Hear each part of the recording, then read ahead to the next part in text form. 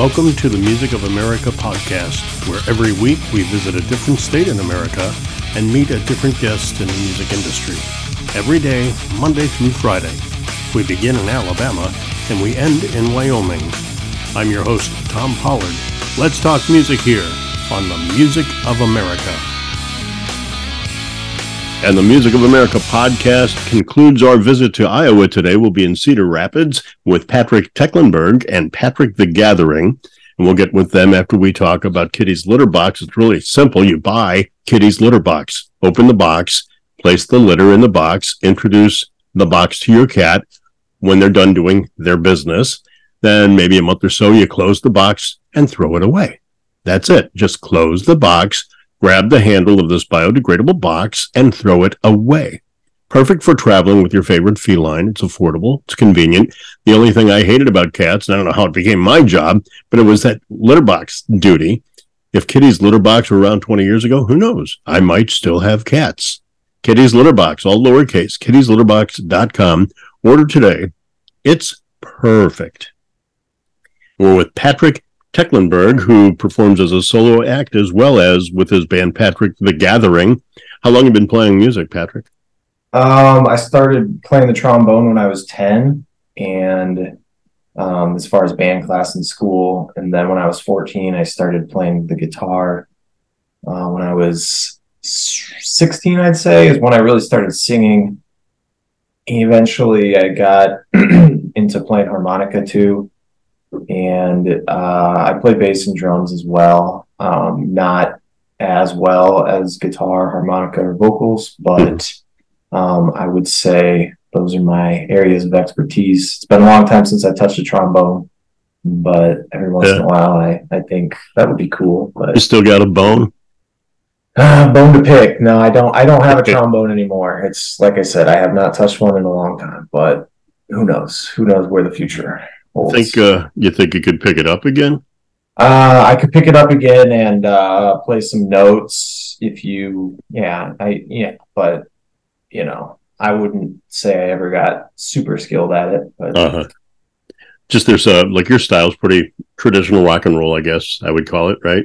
Yeah, alternative new wave, but mostly traditional rock and roll. I don't get too deep into the subgenres as a personal belief, I guess, because I guess, and I hate the term singer-songwriter too, because that doesn't really say anything about like the sound or the sonics of, you know, because a lot of singer-songwriters will do stuff in various styles, and I guess that's kind of where I see myself.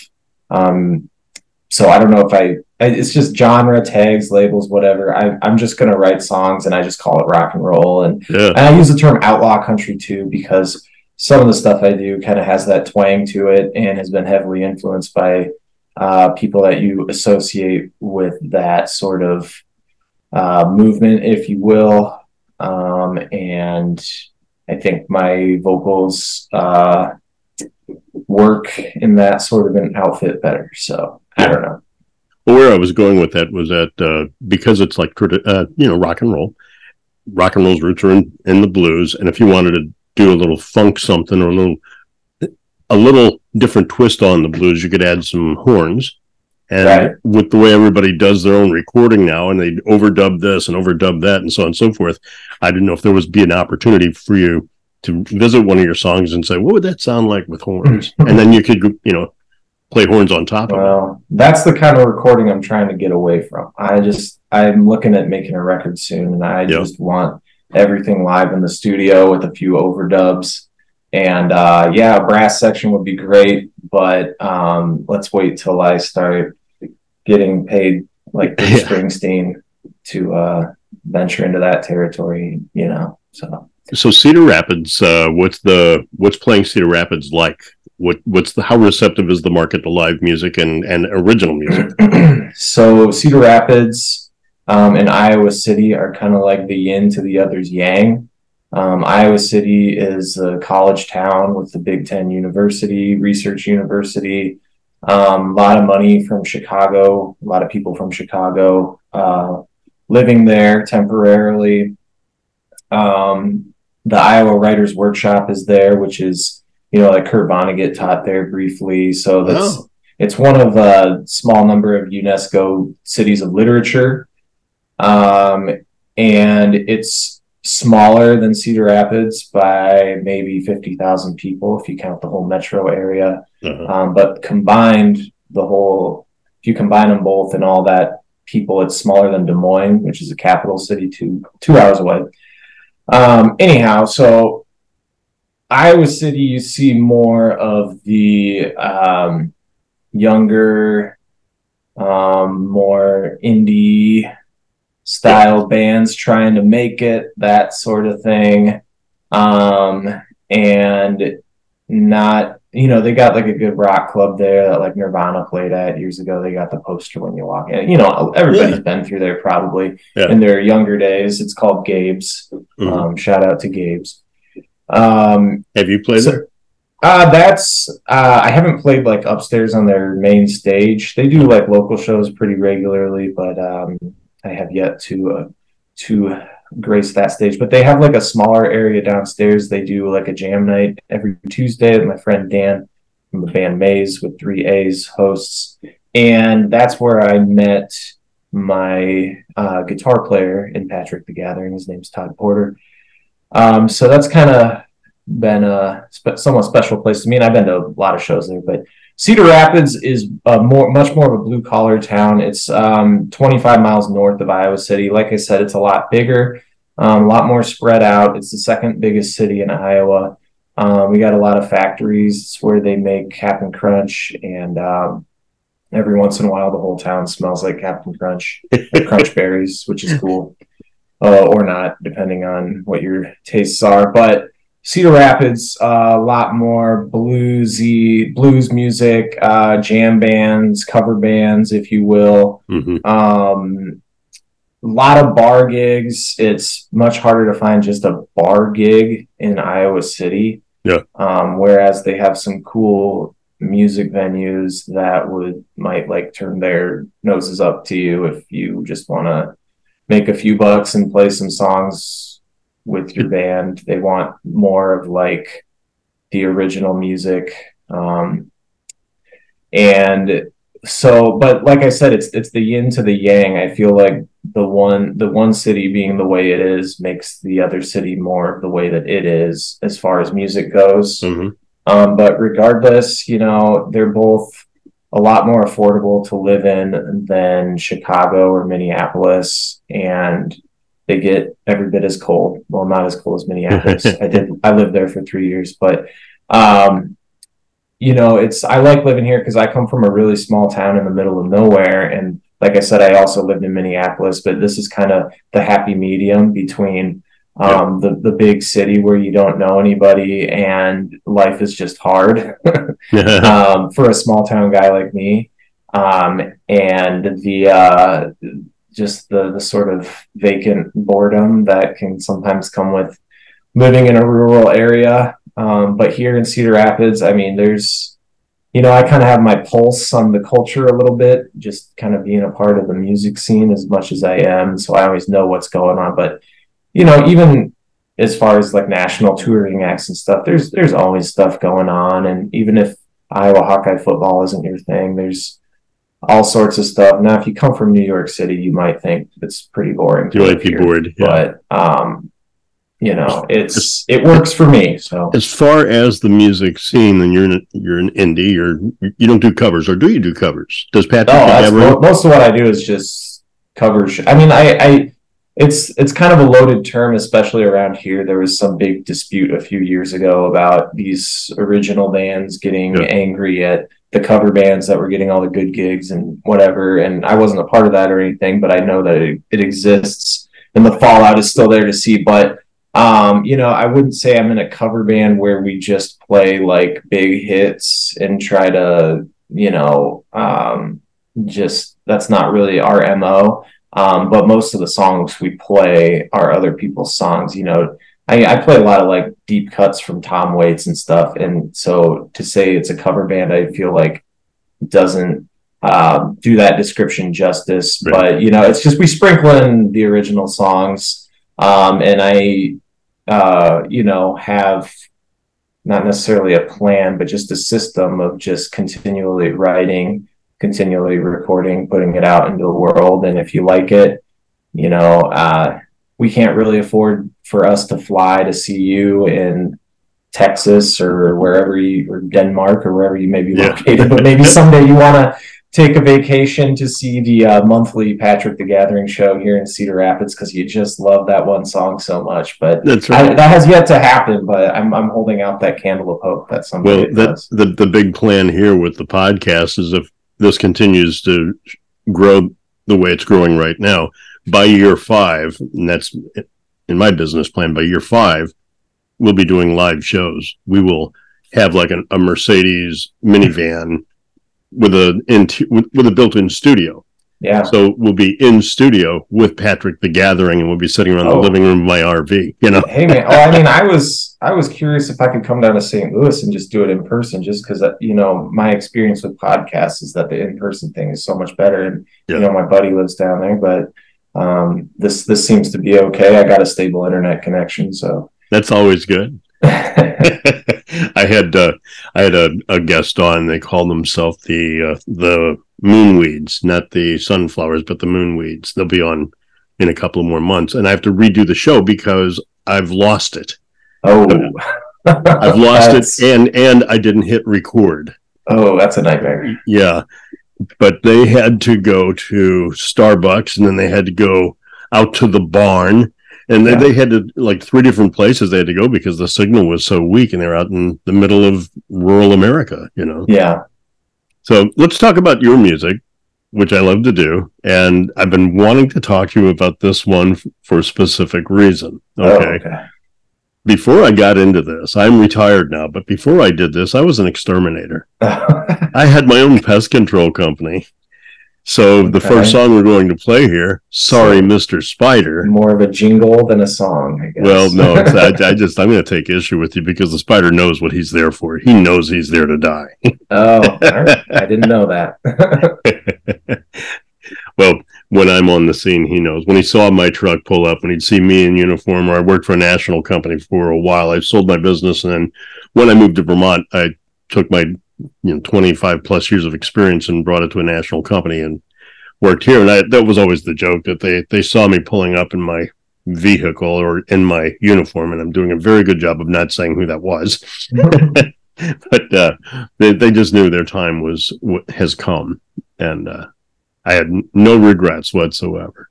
Although I will say to people all the time that spiders eat more insects and help keep the insect population in control. Oh, absolutely. You know, so why that song? Why that message? Why that story? I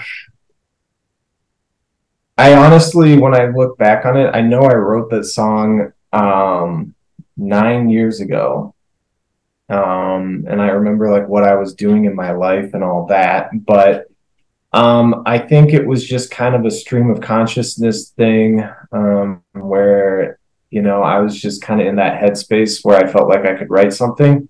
Uh-huh. And I sat down to write something, and that's just kind of what came out as far as the verses and stuff goes. Yeah.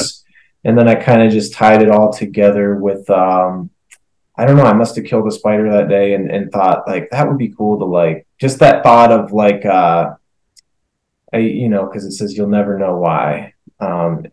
And I guess you dispute that, but because it's like an innocent spider walks into your house just looking for a meal or whatever, and you're like, you have that ick factor, and you just have to kill it. And even to this day, just because I've been playing that song a long time, and sometimes I find myself at a place and people ask me if I'm going to play that song, and then I'm like, well, if you're bringing it up, I will. Uh-huh. I just, whenever I find myself in that position in life to murder an innocent arachnid, it's like the mantra just goes through my mind. It's like, oh God, that frickin' song that I wrote. But I don't know. So when I see a title, Sorry, Mr. Spider, my mind goes racing, and I went down a bunch of different avenues, and I was really impressed with that consciousness that you brought instead. It was really almost an enlightening song, you know? Yeah. I think, yeah.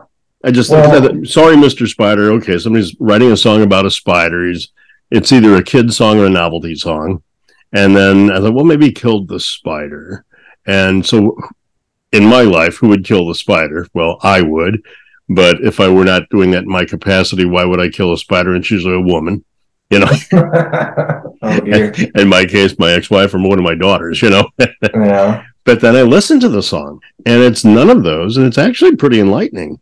I was really impressed with what you did with something like, I'm sorry, Mr. Spider, but you don't know why. Yeah.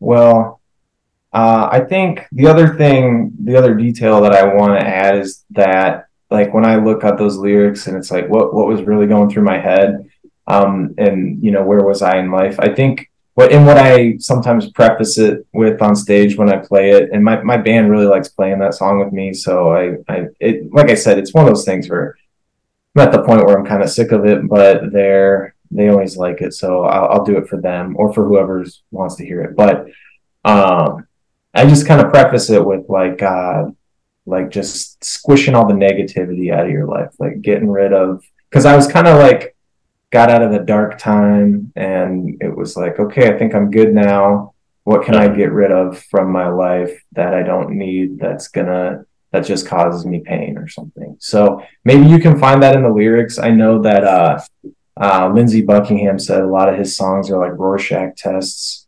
You just kind of listen to it and you get out of it what you get from it. And I don't know that I necessarily write all songs with that thought in my head, but I think that is either an excuse or an approach that you can give to throwing out more abstract lyrics. But you know, I guess I know some songwriters, they say that they start with like a melody and then they just sort of scat, and like the melody, the harmony, the rhythm, they just kind of scat over it and throw lyrics in later in place of that. And to me, it's I've never done that, first of all, and also I think there's been a lot of one artist that comes to mind is Jeff Tweedy from Wilco. Like, I remember him saying that that's how he writes songs, and I thought, man, you got some songs with like some really deep lyrics. It's I just feel like you would start with the lyrics and then just kind of fill in the blanks after that. But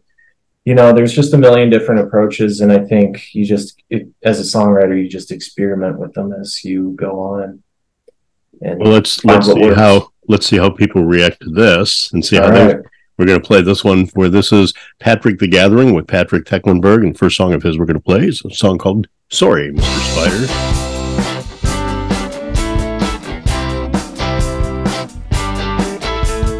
This is not one of my best days. This is no reason to celebrate. I'm a dirty person with wicked ways. I am a lousy bum with no class. I'm only here to take advantage of you. I'm not making any of your dreams come true. Sorry, Mr. Spider, but I had to squish you. Sorry, Mr. Spider, but you had to die. And you'll never know why.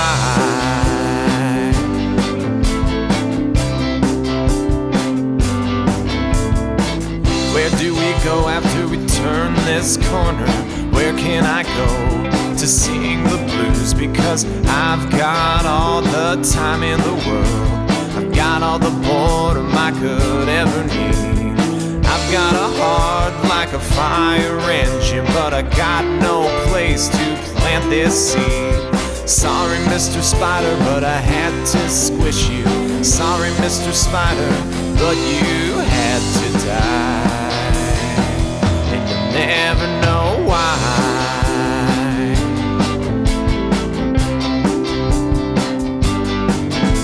Well, you were always my favorite enemy. In death you complete me. Maybe someday I'll miss your eyes, your venom and your silence.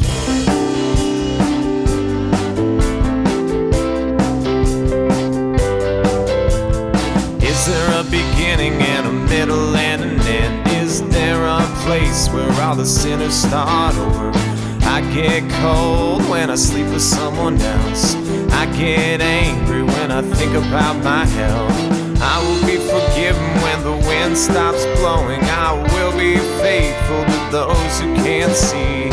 Sorry, Mr. Spider, but I had to squish you. Sorry, Mr. Spider, but you had to die. And you'll never know why.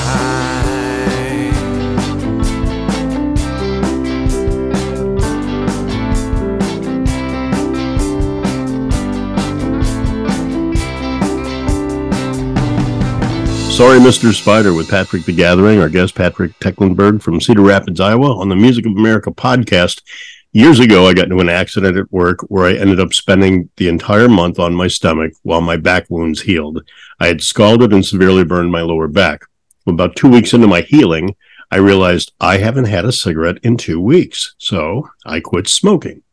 Now, that method worked for me. I don't suggest it for anybody else. Thank goodness, though, we have a company called Laser Therapy South. They're located in Fort Lauderdale, Florida, but they'll do work all over the country. You just got to go see her. And since 2003, Laser Therapy South has helped thousands of people quit smoking, reduce stress, and alleviate chronic and acute pain. Laser Therapy South has developed its own unique approach to tackle both the physiological and habitual components of addiction to help you achieve total success. It's called laser therapy. It's an acupuncture-based treatment originated in Europe and Canada about 25 years ago.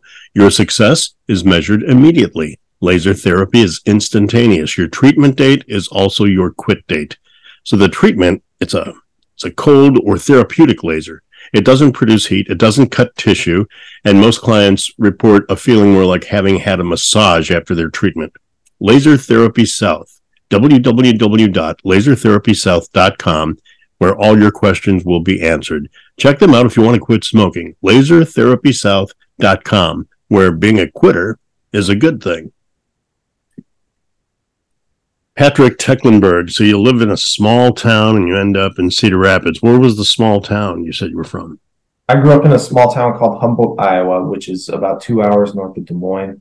And it's kind of in the middle of nowhere. It's 3 hours without stopping to get to Minneapolis, Sioux City and Waterloo on the other sides. But, you know, it's pretty remote and rural. And, you know, as a kid, we went places, but, you know, going to the big city was always like a real big deal and not just something you do every week or whatever. But anyhow, when my brother moved to Des Moines and went to college, I just immediately felt like I got to get out of there, you know, like there's all this excitement going on in the world and I can be a part of it as long as I just go to college somewhere. So I ended up going to the University of Iowa down in Iowa City, Minneapolis for 3 years after that. And then I actually moved back to Iowa City to get my teaching license and then lived with my sister here in Cedar Rapids for a few years, which is kind of what's kept me here is having her family here, and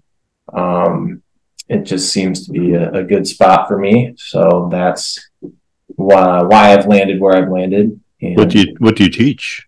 I'm a social studies teacher by trade. I taught middle school social studies for several years. Now I am just working full-time as a substitute teacher at a high school and focusing on my house painting business and playing in several bands, as you may be aware of. So, side note, my favorite high school teacher, and it's been 50 years next year since I graduated high school. My favorite high school teacher was my social studies teacher. Oh yeah, I mean we're a good breed. Oh man, we had this. I had one exam we had. It was a political economic thought class, but it was the same instructor, and our final was one question: why are farmers paid not to produce when people are starving? Now that was in 1974, and I still remember that question. There's a lot of variables to it. That sounds like a economics class, which is it was political and economic thought was the class. Okay, but he was also my social studies teacher. That's what I studied in college. So we also had a class called Humanities of Three Cities. So we studied the parallel of humanities of Athens, Florence, and New York City.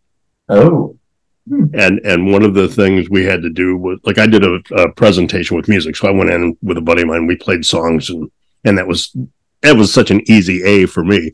But a real good friend of mine, we're still friends to this day, wrote a paper on, and we had to find art or beauty someplace where other people haven't seen it. So we took a poem and we put it to music, and that was our art, you know. So you invented hip hop, is what you're saying? Yeah, that's what I did. That was me. That was me. But this other friend of mine wrote.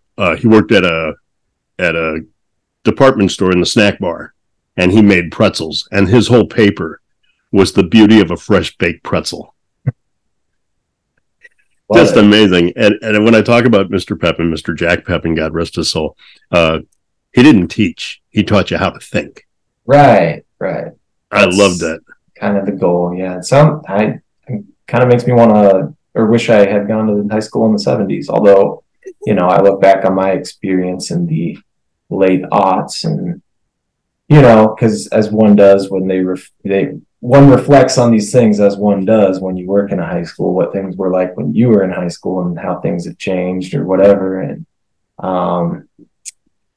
yeah, I mean, I'm grateful for the things I learned. Yeah, I mean, it's a good experience. A lot of things you think of the things you didn't take advantage of as a teenager who had other priorities than to sure. expand their mind to its full potential. Won't go into what our priorities are in our teens. Right.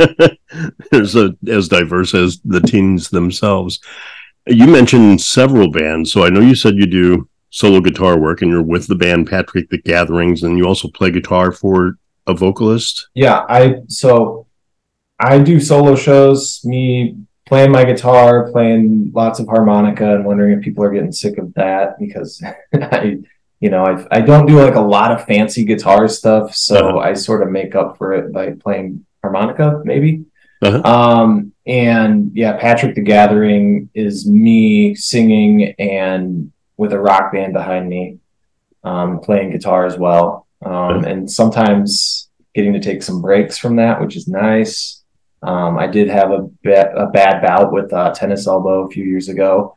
And so that's kind of where that started, where I was like really wanted to get this band together so I could focus on, or at least allow myself to heal, and keep playing music. But then I play acoustic guitar, rhythm guitar with Gina Owens, who is a singer from this area, from Cedar Rapids as well. She is a bit more commercially successful than me, let's put it that way, but I am happy to play second fiddle. She's a fantastic singer. She's got a lot of great songs that you can listen to on Spotify. And most of our shows, we sprinkle those in, just kind of like with my Patrick the Gathering shows. And then she does, the Shania Twain, Taylor Swift, all that kind of stuff, and does some, stuff that is kind of outside of the country realm, but does, her own sort of twangy version of it. And so most of our shows, it's just me and her. Sometimes we got other people along with us, percussion, etc. So I do a lot of those shows. They're a lot of fun. And if you're a country fan in this area, you probably already run into her. But if you haven't, you should come check out Gina Owens.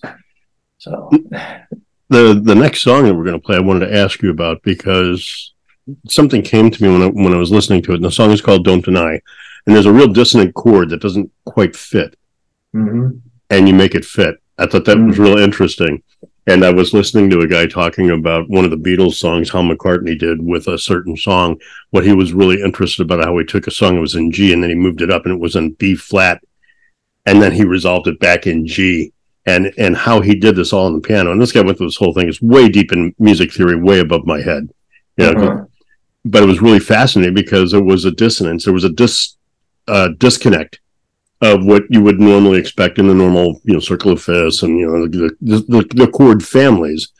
And in Don't Deny, there is a chord that really stands out as different. Like, does this really belong here? And you make it work. Oh, well, I'm glad that it worked on your ears. I'm not some super music theory snob either. So, but I do know songwriters in the past, like Joni Mitchell comes to mind, just kind of experimented with random crap on the guitar as far as like, what if I put my fingers here and do this, and how does that, and ultimately you just have to trust your ears, and if it sounds like it works to you, then it works. And so I think I kind of know what part of the song you're talking about, but I just threw that in there just to kind of escape sort of just the simple cowboy chord thing, see if I could break free, and try something a little out of bounds. But ultimately what I do believe as a songwriter is, it's not about impressing people with your ability to know advanced levels of music theory, or it's not about doing weird stuff. Sorry, my dog's barking, but it's really, it's just about the song. But if that's what inspires you, is you're sick of just doing simple stuff, you can do sitting that. Here, I'm thinking of, and I might be wrong, it might be on Feel All Right Now. No, that one is very very straightforward. Okay, then I went 1, 4, 5 with the little 6 thrown in there, so that it's definitely, I would assume it's this one that you're talking about. But so anyhow, that was I think that was just a song where I'm like, okay, we're writing a song. I don't know where I started with that one, but I know at some point I was like, let's just throw some random chords in there, put my fingers here, see how that sounds, and just mess around and find something that you feel works. And maybe it changes keys at some point. Well, that's what I thought. I thought maybe it's going to change keys, but then you resolve back to your it definitely resolves back to basically that cadence that you hear in the verses. But well, I thought, and I'm going to use this from now on, I didn't think of Joni Mitchell, but you're absolutely right. That's what she did. You Joni Mitchell the hell out of that, Yeah. And I don't really do maybe she did open tunings and stuff. I just keep my guitar in standard tuning pretty much all the time, and because I'm lazy, and like I said, I think you can write a great song with 3 chords. And you can also find yourself in a rut and get sick of doing that and want to try something else out. I would say Radiohead is another band. Just when I was younger, kind of learning their songs, and just looking at the chord progression, it's like, wow, it looks like they were trying to experiment with some different harmonic structures here. And so from time to time, I've done a little bit of that myself. I mean, it's overplayed, but I think Creep did so many neat things. Well, and that's a very simple song too. I mean, we play that pretty frequently in my band, and it's just the same 4 chords over and over. But it's not 1, 4, 5. It's you got the major chord turning to the minor variant of it.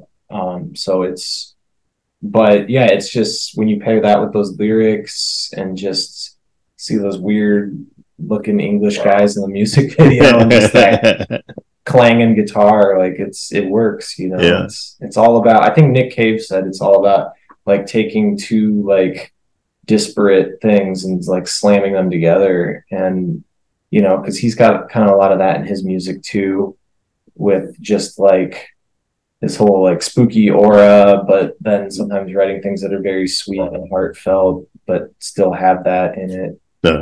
Just the juxtaposition, I guess.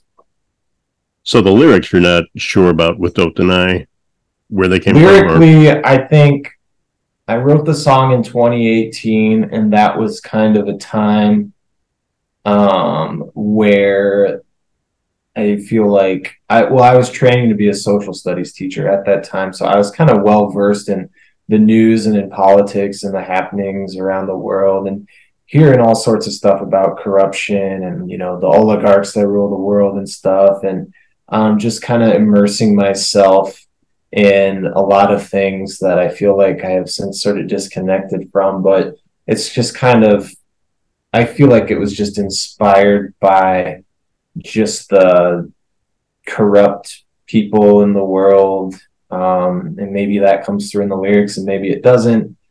And it's just sort of like an indictment of them, but that is basically the best description of what I can say with the lyrics. Some parts of the lyrics I really like. I think the version I gave you is like a demo from a few years ago, because I am wanting to get into the studio and record a more professional sounding version of that. But I recorded that in my friend's attic in Mount Vernon, Iowa. John, Martin, shout out to Weldonia Tree Farms is what he calls the studio, I think.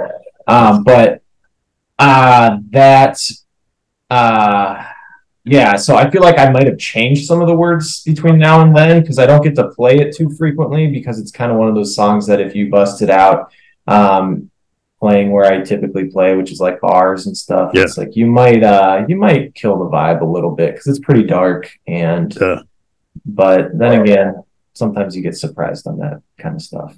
Well, let's give it a play here. This is a song called Don't Deny with Patrick the Gathering from Cedar Rapids, Iowa.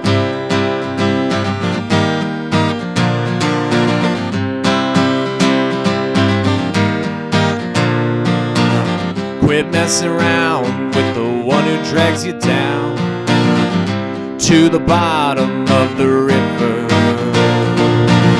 The current gains traction, your mind collapses, survival falls out of favor.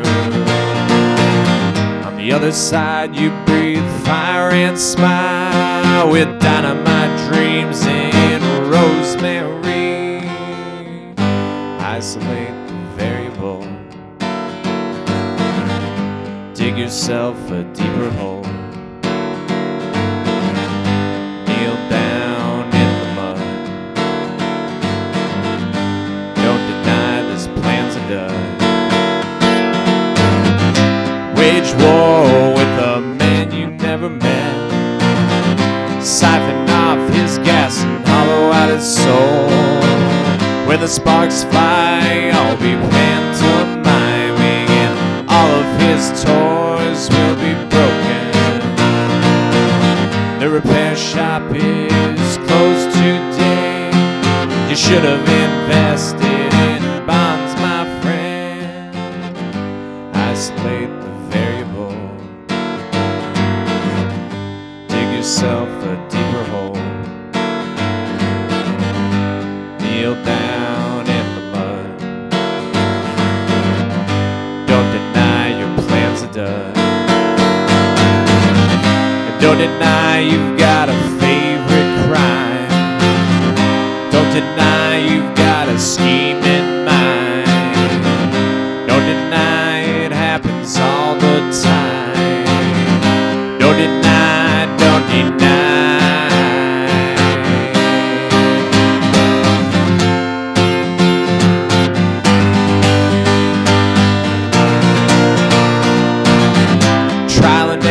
Should have drilled a hole and sucked the marrow straight from your funny bone, but you ran off with a significant other to a drier land where they let you dance. Your golden garden hose proved valuable. What a special day to play in the rain.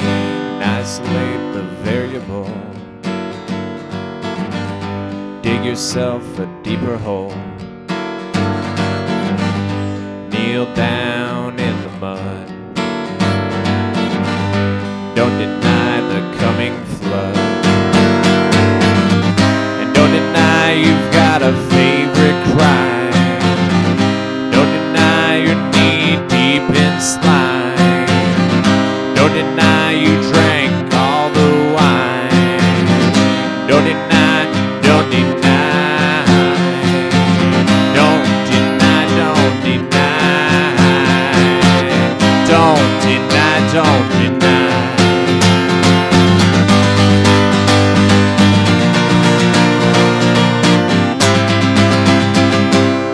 Don't Deny with Patrick Tecklenburg from Cedar Rapids, Iowa. I'm your host, Tom Pollard, and you're on the Music of America podcast. The jingle that hits like a single, that's the slogan for Jingle Lingo, an advertising vehicle designed to create a unique and personal jingle to promote and position your business and make it stand out above the crowd. Think of all the musical jingles you may have heard through the year. Who came up with that jingle? Who wrote that? Jingle Lingo can and will put your business into higher vision and focus on all your advertising needs. Jingle Lingo, custom made and custom designed with you and for you through the talents and accomplished singer and songwriter Courtney Davis Jackson. Check them out today and get to work on your personalized music jingle from Jingle Lingo. www.jinglelingo.com. The jingle that hits like a single. I couldn't help, when I was reading that copy, think of what you said about singer-songwriter. Right. and now I'm going to be plagued with that because I use that phrase a lot because of most of the people that come on the show. I don't get a lot of cover artists. They're people that are writing their own stuff. So they are singers, most of them, that write songs. So they are singer-songwriters. I can have 20 different singer-songwriters with 20 different flavors out there. Yeah. So right. It's like what you were saying. It doesn't really do it justice to say just singer-songwriter. Right. And, it's two different enterprises, the writing and the performing, but they do sort of feed into one another in various ways as far as, going out and playing songs is an exciting thing to do. And that can provide a lot of inspiration to write songs, whether the songs you're playing are yours or someone else's. And it's all derivative anyway. I mean, every blues song is just a version of some other song that came before it. And, not everything has a precursor, and it's just the next version of the thing that came before it. Whether the person who created it really has that in mind or not, but I just do what I enjoy doing and what makes me money. And as far as writing songs, it's crazy just because I just want to record all these songs that I wrote years ago, and I'm now kind of getting into the rhythm of doing that and finding the time, the energy, and the money to do it. And then I just keep I get ideas and I throw it in my iPhone, the one that the notes thing that's backed up on the cloud, because I don't want to lose it, but I just bank these ideas. And then I hate to parade myself as a songwriter and admit this, but it was 2 years ago, almost 2.5 years ago, that I remember I was just having kind of this emotional moment while on vacation, and I just flowed like a river. I just sat there at my phone and just wrote, just pounded out 2 songs within the span of a few minutes, and they're still just sitting there. I'm just because I've been busy with a lot of other stuff, and I want to record these other songs first, and then. But I'm hoping that now that I've dipped my toe into the recording world, that everything starts to move a little faster as long as I just keep doing it consistently. Are there good facilities around you, or do you have to go? Oh, yeah. Okay. I mean, in this day and age, you can be in the middle of nowhere in the Northern Territories, and there's probably some guy up there who's got a recording studio. And and really, honestly, I listen to a lot of music, and I feel like that's important as a musician, to find that sort of headspace where you can put on something new and decide whether you like it or not, and appreciate music that way. And I think even, I'm not 14 anymore discovering rock and roll for the first time, but I still kind of have my antennas out there, and there's a lot of stuff I miss out on too, because it's just the way it goes. There's so much music being made all over the world all the time. But where I was going with this was that I've listened to some records by a local that were recorded in the local studio and thought man, these sound great. They're right on par with the other stuff that by maybe more well-known artists, as far as audio quality, production value, all that. So there's that local studio, and a few years ago I was I got to get in there, but then I discovered some cheaper alternatives, and one of them unfortunately is no longer in business, but there's another one that I got my eye on more or less, and I'm gonna hopefully, I'm thinking November or sooner, we'll see, but get in there and put some stuff together. But as long as the person knows what they're doing and is willing to invest a few $1,000s in the gear, and has a decent space for it, you can make a really good record. But with that being said, if you don't have a good song, your record with high production value is maybe going to get one spin and into the trash heap of history. You could have a brilliant song too and perform it poorly. Yeah. Which gets me to where I was going to go with this. Would you rather be known as a performer? Like, where do you get your juice from? Is it more from performance or from having written a piece and have someone come up and say, man, it really touched me with that song you wrote? What fills you more? I don't really get excited about sitting down to write things. Like I said, I just got my antennas ready, I guess, in a different way. And then I got that iPhone in my pocket. And if I didn't have that, maybe I'd have a notebook or something. But I don't really set out to write stuff because I feel like I have such a backlog right now. Mm-hmm. And I think, like, in the long run, if you want to make a lot of money as a musician or a songwriter, like, that passive income that can come from royalties and stuff is, I mean, like, when you look at the biggest names in the music industry as far as performers go, like Bruce Springsteen, Taylor Swift, etc., like, you know, they got, you know, they could just stop working tomorrow and just be set for life because they're just going to rake in all this money from, you know, people want to use your songs in movies and in TV shows and commercials and stuff like that. And I would love to make money doing that someday. It's not necessarily the goal, but to answer your question, performing is definitely what gets my juices going. I mean, I got hooked on it, I think, in high school.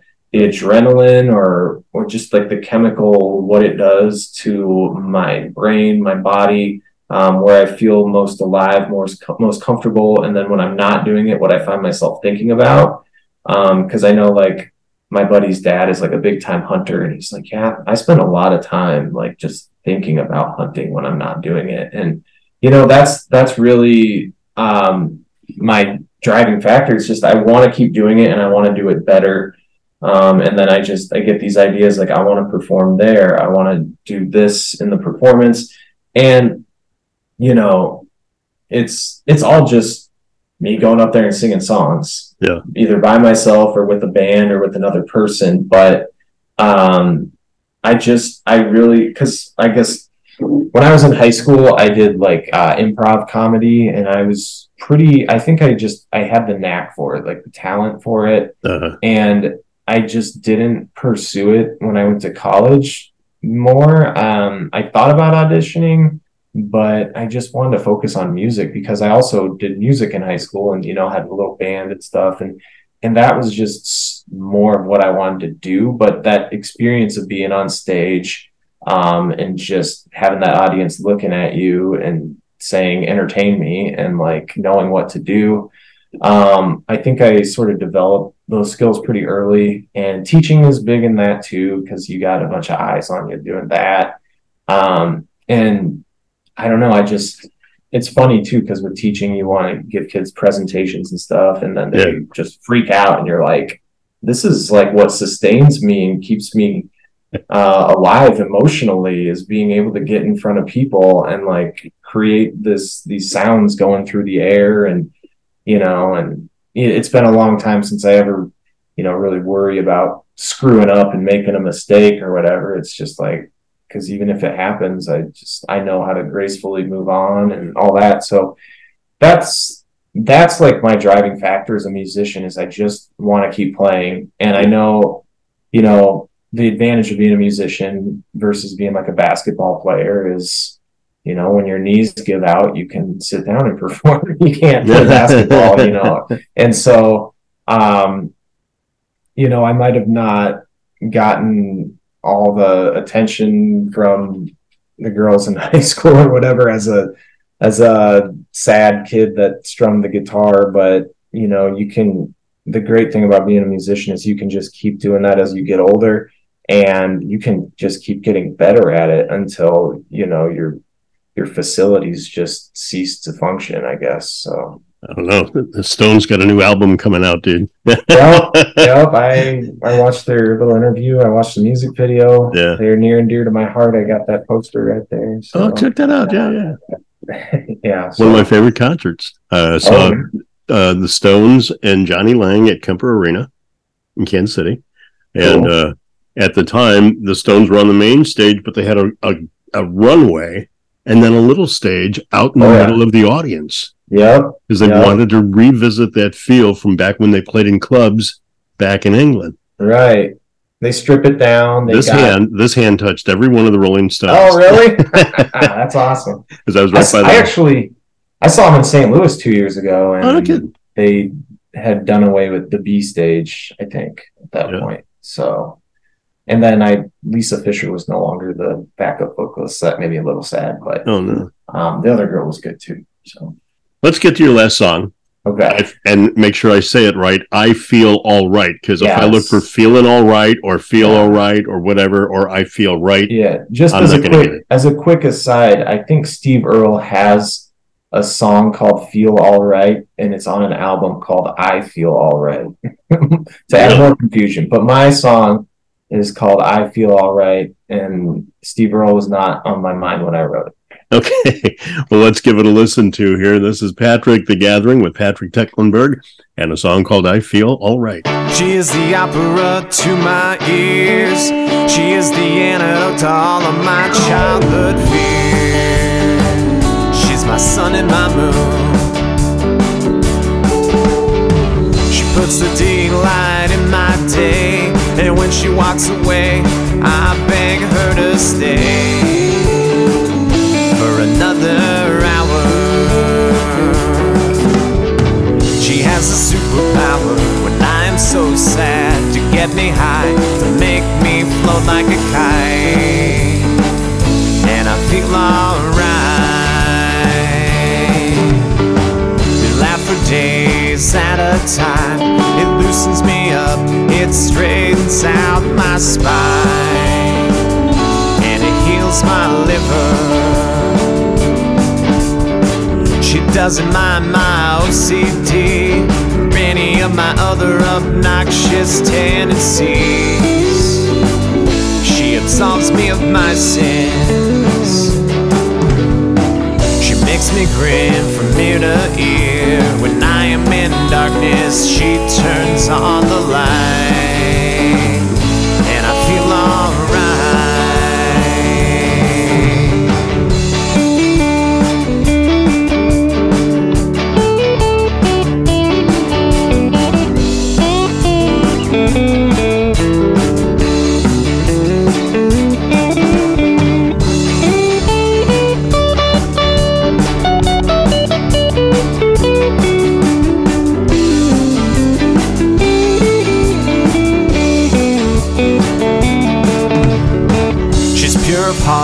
Like a swan, I'm powerless every time she's gone.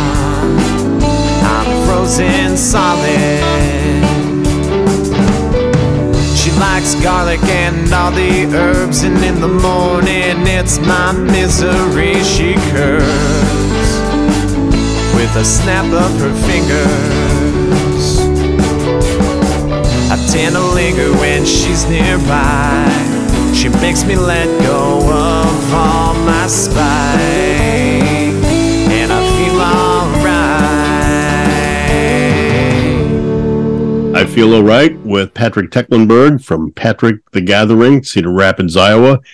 Patrick, this is the section of the show we call Shameless Self-Promotion. You've got a lot of self-promoting to do, so just have at it. All right, I'll try to keep it succinct. If you like hearing me talk and want to hear my songs, you can stream them on Spotify.